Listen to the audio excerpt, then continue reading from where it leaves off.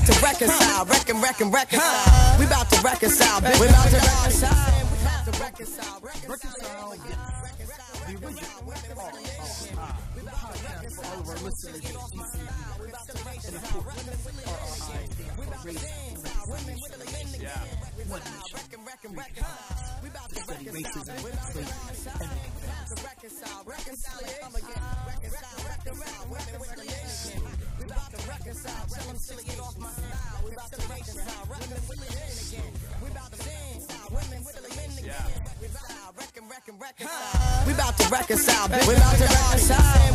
reconcile. Reconcile. Reconcile. Women with the we about to reconcile. Tell them shit get off my style. We about to reconcile. We about to welcome, ladies and gentlemen, to yet another edition of Reconcile This, coming straight from the streets of Fort Worth.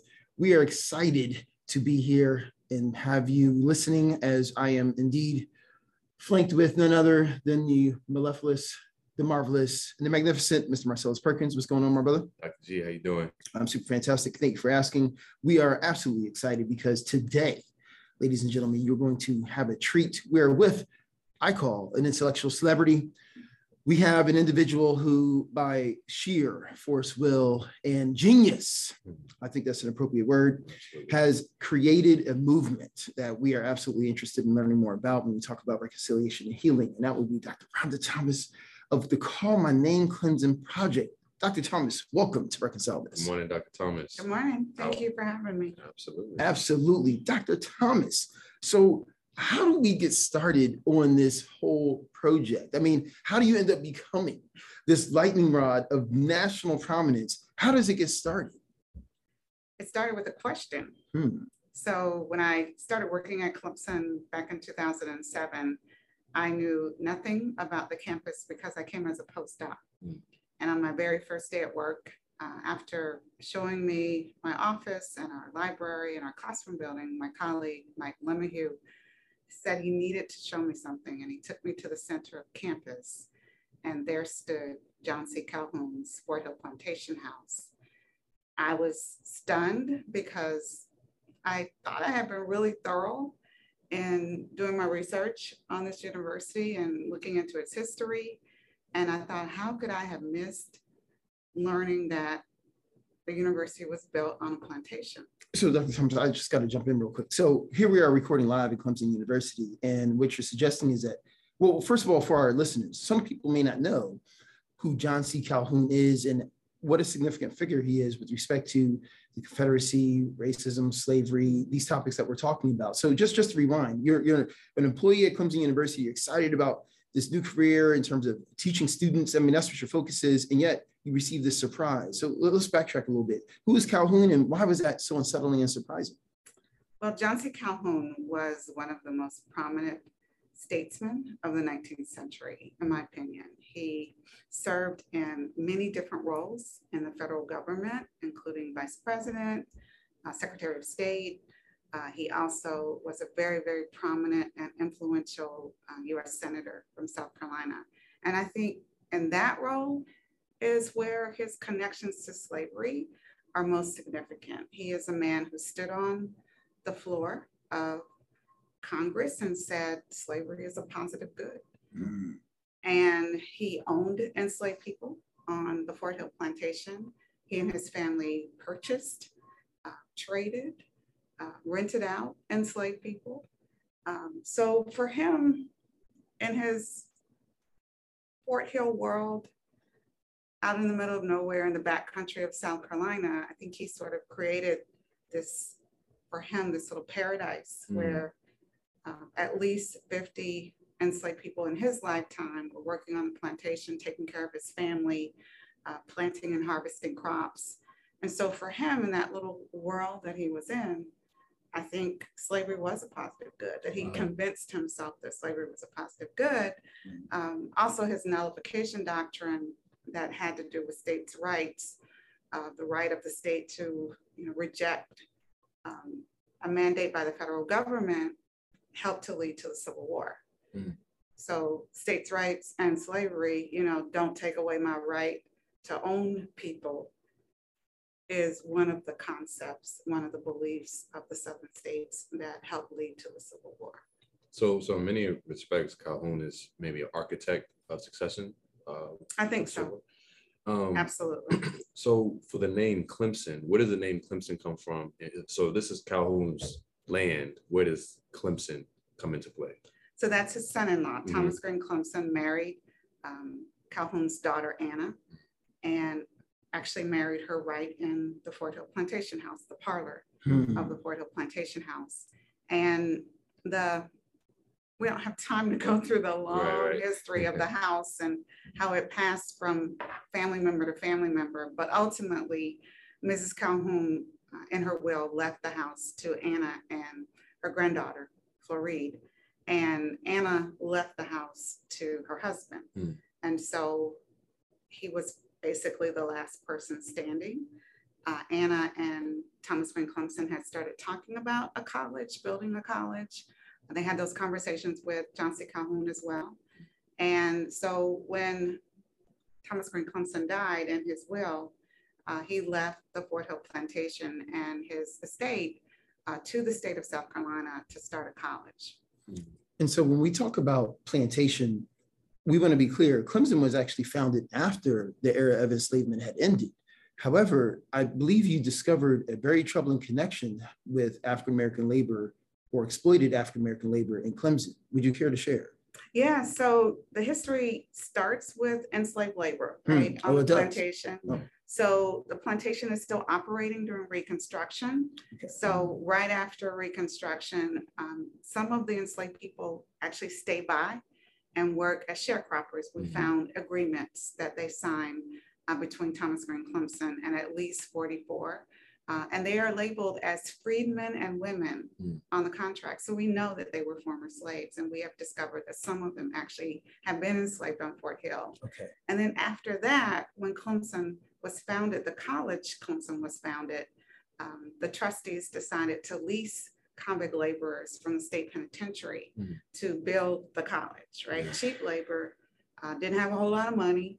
And so they looked around, and that cheap labor force, many African Americans as young as 12 years old were on the list of convicts assigned to build Clemson. So you have at least 3 generations of labor, and then you have wage workers who are hired to work at the college, who are cooking and cleaning and farming and doing all of the hard labor. And for me, the same jobs that enslaved people, sharecroppers, and even the convicts did, these low-wage workers are hired as employees to continue doing the same kind of labor that Black people have done on the land since the early 1800s.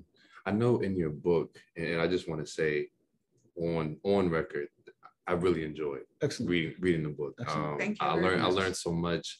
I was telling one of my friends, it's one thing to read a book, it's another to spend the entire day with the author, to kind of hear some of the backstories or hear some of the emotional work that you had to do in preparation of the book, but even the aftermath when the book comes out, some of the responses that you're receiving, some of the pushback that you're receiving.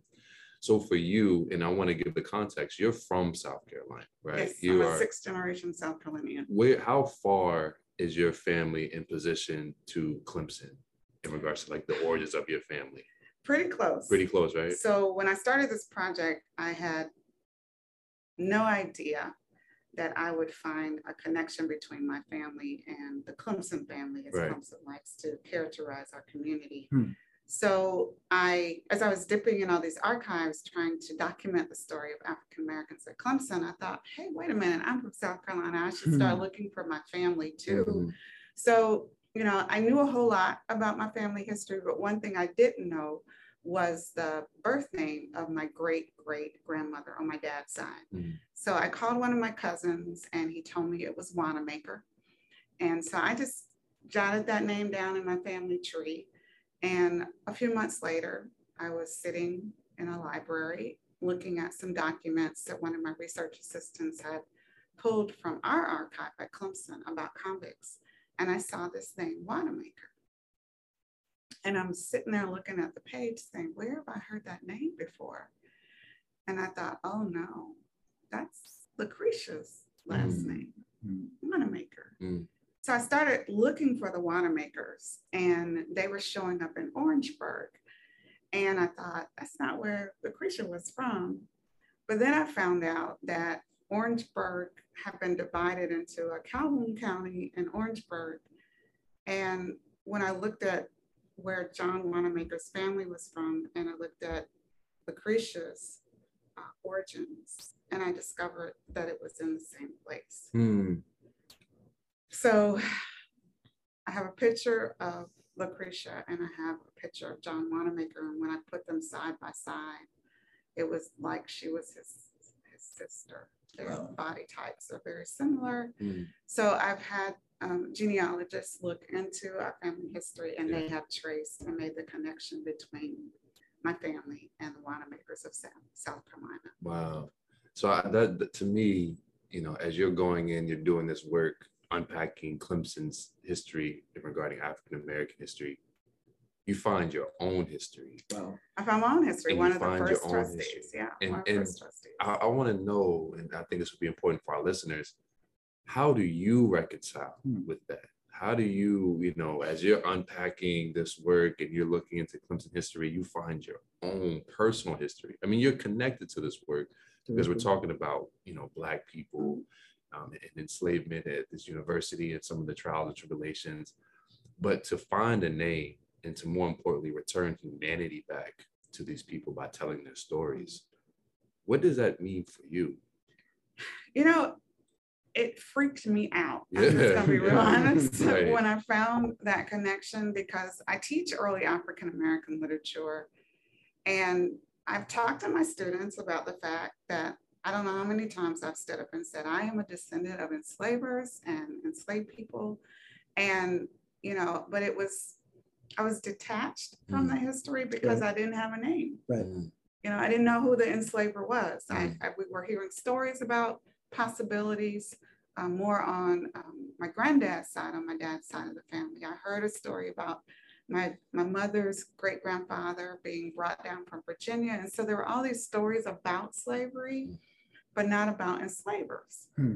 And so when I found out John Wanamaker's family, and it's likely his father or one of the father's brothers, they were very, very prominent South Carolinians, which made it even more difficult. So like, the man, you know, John Wanamaker's father signed the Articles of Secession in South Carolina. This is a family that has very deep roots in the state. And so I had a name, you know, I know where the plantation is. I've seen pictures of it. I haven't gone there yet because I just haven't brought myself to be able to walk the land. And I remember I couldn't sleep.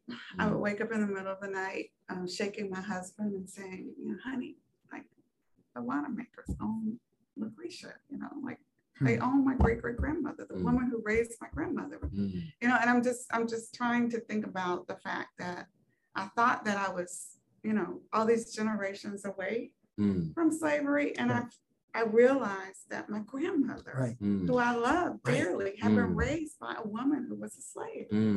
Wow. And so it was, I teach differently now. I talk about enslavement differently now because it's not this abstract concept that, yes, way back in the 19th century, I had ancestors who were enslaved. Now I can name the names of people, and they're connected with my employer as this man who was revered and who was invited to help found the college, now university, where I work. There's a building on campus named for him. Wow. But I just found out that my family recovered a cemetery where Lucretia is buried. Wow. So for years, we didn't even know where she was buried, right? So it's like, so when you talk about not knowing in this journey and how you've been changed as a result, you said you changed the way that you teach.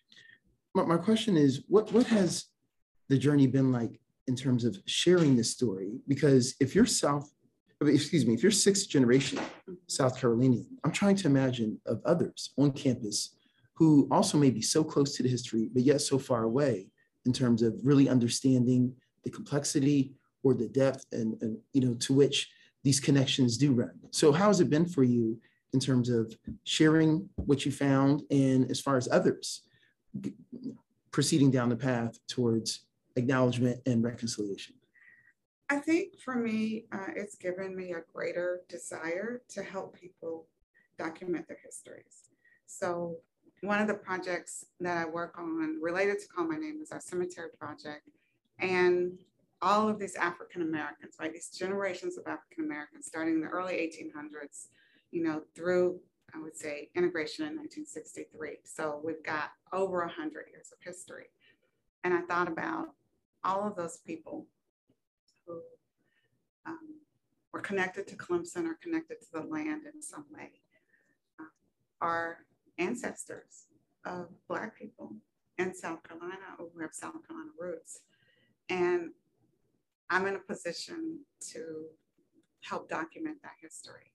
So we could just tell these stories and, kind of make information available.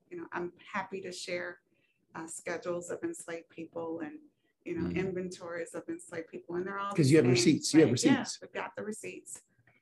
But then I thought, can we do more? Because this work is really difficult, combing through letters, combing through census records. Not everybody has access to the internet, or not everybody can purchase an Ancestry.com membership. Not everybody can do DNA testing. So I thought, what can we do?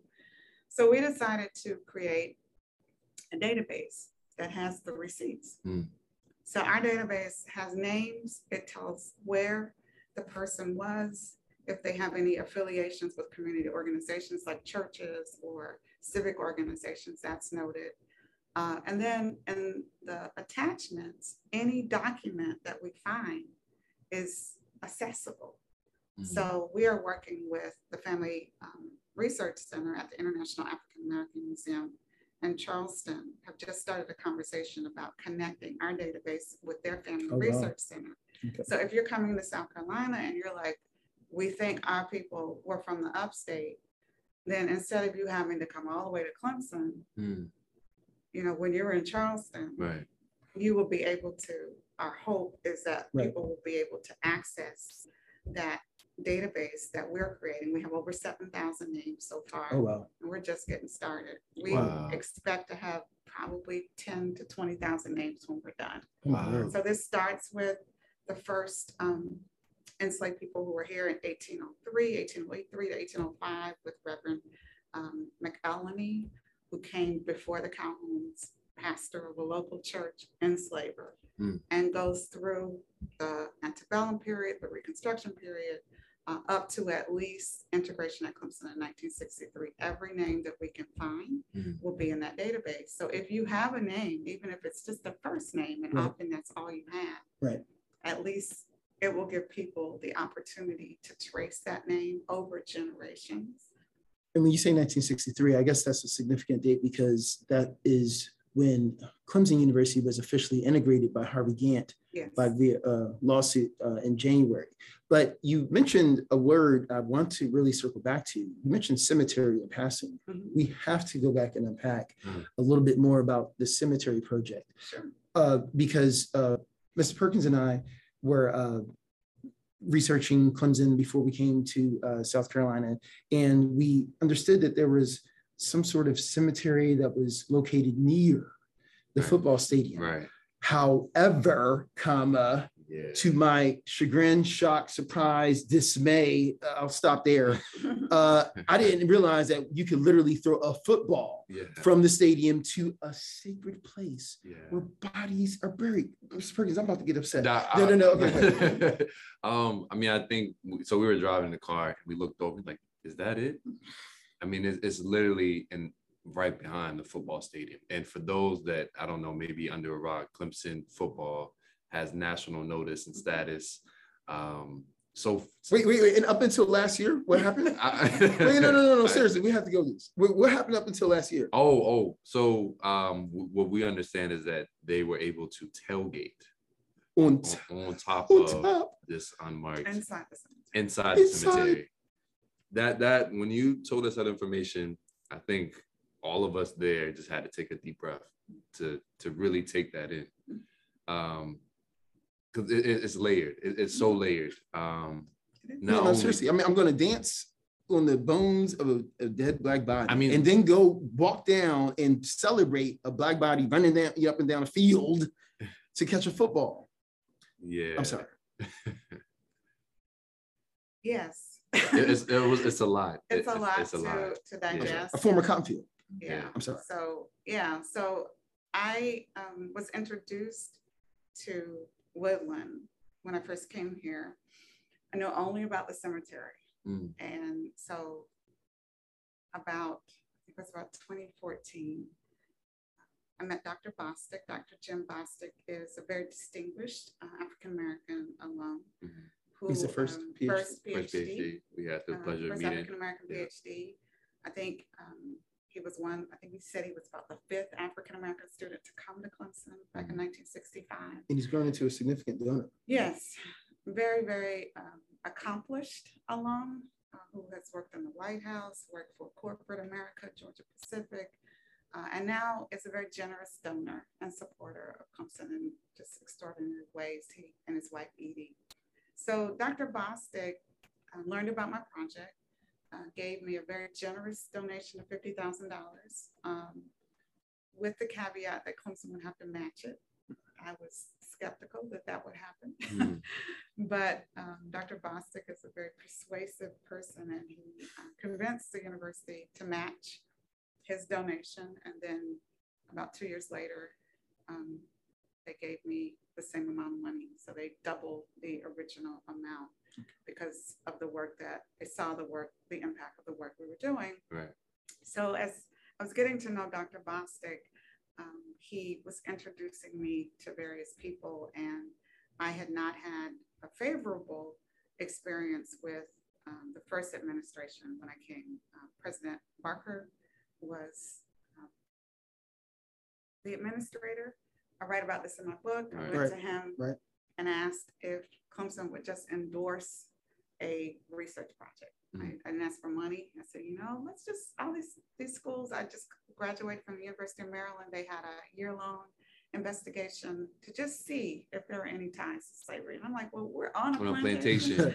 So we don't have to see, but let's can we learn more about this history? Because at that time, we weren't talking about it. You would go on a tour of the house and you wouldn't hear about slavery And we say the house, the plantation. The plantation house. If you went on a tour of John C. Calhoun's plantation home, you didn't hear anything about enslaved people or the system of and it's slavery. literally across the street from the dorm that houses mostly African-American students. So you have all of these, right? So there's a lot of, when you're walking on campus, when I first got here and I'm learning all of these things and I'm saying, this is a really difficult place for a Black person to be. Right? There's a plantation house here. You're going to put mostly African-American students across the street from this plantation house. You're not going to talk about slavery instead plantation house. And then you learn about all the building names. In the cemetery, people knew about the cemetery. Well, not exactly. Okay. So getting back to that. So, I'm learning about the built landscape and then, about Tillman and these Confederates who were Clemson founders and professors who have buildings named after them. Pitchfork Tillman. Right. So I'm learning all this history. And so the story of the cemetery is completely kind of off the table. There's nobody talking about any Black people buried in the cemetery. So people knew, but no one was talking about it. There was no marker. So in this meeting that Dr. Bostic arranges for me to have this conversation with President Barker and our university historian at the time, Jerome Real, just kind of in passing, they say, oh, there's a slave cemetery in Woodland. And this is, I've been here since 2007. It's 2015, 2014, 2015. And that's the first that I've heard. And we're like, what? So they're like, yeah, we'll show it to you. So literally hidden in plain sight. It was here for 8 years. I have been here. No one said anything about it. Okay. There was, so there was no place on the website where I could have gone to find that information. No one was talking about it. So we hopped in the car, went over to the cemetery, couldn't find it. I drove back later very carefully. So they said it's a fenced in area kind of down the slope on the left side of the cemetery when you come in. So I came back, drove around, and there it was. So when we looked closer, it was all grown over, you know, very neglected. So Dr. Bostic and I worked together to install a historical marker. And at that time, it was called the Fort Hill Slave and Convict Cemetery. So some of the convicts died while they were working at Clemson and are believed. And so they were telling us it was in this small, like little, less than an acre space with the fence around it. Right. So what we found out later is that the fence wasn't there to demarc the cemetery. It was there to deter construction workers from dumping in that area. Wow. So it wasn't out of honor and respect. No. It was just out of efficiency. It was out of, yeah. Okay. And so, you know, and so I'm saying, okay, there's just so many things happening. So there's no marker. There was a sign at one time that said, I think, unknown burials, Sarah, 1865, but yet it was a slave cemetery. And I'm like, this can't be Sarah, 1865, if enslaved people are buried here. Right. And so there were all these contradictions about the space. Then I learned that an African-American anthropologist, archaeologist had been on site to study the area. But when I asked about her papers, they gave me her artifact box, even though I just found out in the summer of 2020 that she had left some papers. Oh, wow. Oh, wow. Right? And so I'm thinking, what is going on? Right. I'm at a Asking university questions, right. asking questions and Right. trying to learn this history, Right. and I can't seem to get access, At a university. right, even to materials that we have.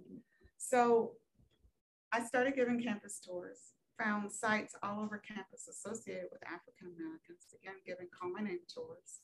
And the last one that I gave right before the pandemic, there were two students with me, Morgan Meloso and Sarah Adams, and they were on the tour. We didn't have time to walk all the way over to the fenced area, but I pointed to it and I said, you should come back because that's a very special place. And I encourage you to come back and visit the burial ground. And they did. And when they came back, they found it had grown over again. The fence was falling down. And once again, Clemson had neglected the sacred site. Erasure and decay. Right. So they come back to me. They're very, very upset. And I'm like, okay, this time we're going to do it right. And I've got students working with me. Maybe we'll get some traction. Took a little while, but you know, we work with the university historian. We pulled everybody in. I was like, we're going to pull everybody in this time. So facilities, historic properties, the university historian, Dr. Bostic got involved. The provost office was involved.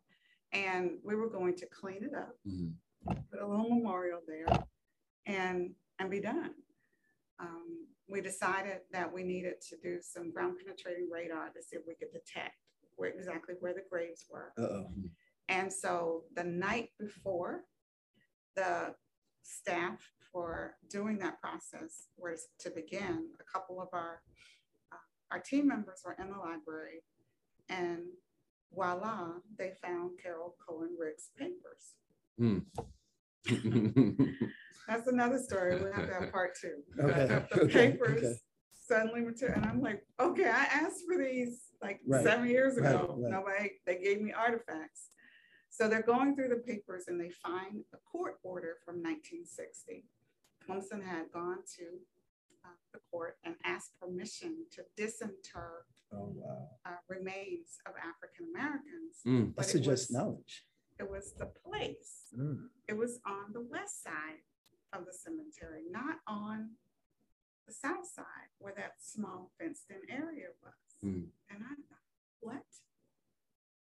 Wait, disinter for what reason though?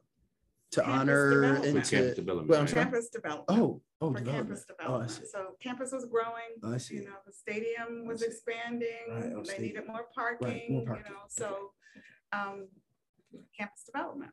Okay. So they said, put a notice in the paper, I think for 30 days, I think it was. If no one comes forward, then you have permission. And so no one came forward. And so they start this process. We don't know how many graves, there are no records of what they did, but it appears that they stopped. And one of the reasons they might have stopped is we have very acidic soil in upstate South Carolina. So if they're digging to find remains, more likely than not, they didn't find anything. Mhm. They probably just found disturbances in the soil Because the acidic soil, you said it takes about 50 years to for the body decompose. to decompose. So if fully. you have, right, so if you have, you know, someone who was buried in 1850, Right. 100 years later, Nothing. right, 102 Literally years later, dust to there's dust, just ash dust to to ashes, dust, right? dust to You just dust. have dust left, and so you might have seen little disturbances in the soil. That might have happened. We don't know. And so with the little time we have left, when you talk about GPR, how many total graves have you all discovered? And what's the plan to, Yeah, to so that honor first these? day, it was 200, I think over 200. Mhm. On the and- first day. On the first day. Wow. So that was the west side and the south side. So we decided to do the whole cemetery, which is about 17 acres. So to date, we found 667 Wow. unmarked burials In county. And count. and counting. So the plan is, because the trustees are the stewards of the cemetery, they've been very involved, and I have to say extremely supportive of this work. Well, you need that support. You Right, do. Right. extremely supportive of this work. I have talked with the chair, Kim Wilkerson, of the cemetery, the former chair, Smike McKissick, and you know, they unequivocally said, we are honoring every person who's buried in the cemetery. Mm. So right now, there are new policies being developed because there are some unmarked graves and some plots that have been assigned to Mm. people. If you walk over there, you can see that. That is public knowledge. You walk in, you will see them. So we have to make decisions about how do we deal with plots that have been assigned, plots that have unmarked burials. Also, most importantly to me, how do we honor Right. those who are And I buried think in that's the important unmarked, piece. right? That's the Unmarked, important piece. you know, graves. So we hope to put temporary markers down. There are plans to put in a memorial because there are graves that are under the pavement, the marked pathways now. Those will no longer, you know, be accessible because they're graves, and graves Mm. could be, you know, 2 feet, 3 feet, 4 feet. So there's not an easy way to maneuver around them. So we'll be bringing in civil engineers to help us create new pathways. So we want the whole story Right. of the cemetery told from as far back. Right now, our team is documenting that history, and we want that to be accessible to the public. So, you know, memorials for unmarked graves, a memorial for Black laborers in Right. Clemson history. The memorial will also tell the story of Woodland Cemetery. A lot of very prominent and influential Clemson founders, I call them professors, administrators, and their families are buried Mm. in the cemetery as well. So it's this massive undertaking to restore honor and dignity and Right. respect That's Right. correct. into correct. this. For me, it's a very sacred spot. It's one of the most sacred spots on our campus. I want to, there's a very intentionality in language that we've all used in this podcast today that I think the listeners will find very insightful. You've been using enslaved person Mhm. as opposed to slaves. Can you talk about why that's so important when we're trying to honor and preserve and return the humanity back to people whose humanity has been taken away, and even how their stories have been told has been taken away by referring to them as enslaved people as opposed to slaves? I think for me, slave is sort of this classification Mhm. of property, Right. right? Right. That there was a system of slavery, and that system of slavery had these commodified bodies that were a part of the system. For me, enslaved means that this is a system that was imposed Mhm. on a human being, Yeah. Right. right? That it's not something that you were born, right? You're not born a slave, Right. born a human being, Right. and you become enslaved because someone owns you. Right. So I think, you know, the word slave for me, that making that distinction affirms humanity. Yep. Instead of restoring, humanity is never lost Yeah. for me. But this system of slavery that was created caused thousands of people to look on people of African descent and others as commodities. They Mhm. dehumanized Mhm. them. And so for Mhm. me, that word slave Mhm. continues the dehumanization Yep. in the 21st century. Yeah. Right? We know better, so we need to do better. Mm. And by doing better, we call them enslaved. It was a system imposed on people. Yeah. Thank you, Dr. Thomas, for reminding us about the humanity involved with this work, the dignity and respect that all human beings are afforded on this planet Earth. And you're right, these are people, not a slave is a noun, just like a pencil or an ink pen or something of that nature, but these are actual people. And we appreciate your efforts in reminding us that this is complicated. This is arduous work, it's complicated. You've been grinding at this for years. And I think you also remind us that within a university setting, it is indeed appropriate for us to wrestle with these questions. Yeah. And this all got started, you said, with the question. And with students being curious and with students being involved, this hopefully can shine a light upon the path for others who wish to follow down the path for reconciliation. I hope so. I hope that Call My Name can inspire people to do the work. It's difficult work. It's emotionally challenging, but it's essential. I cannot promise what will ultimately happen as a result of our enterprise in studying TC's relationship with slavery, racism, and the Confederacy, but I can pledge to you that we are doing the best we can with what we have. We about to reconcile, tell them to get off my style. We about to reconcile, reconciliation again.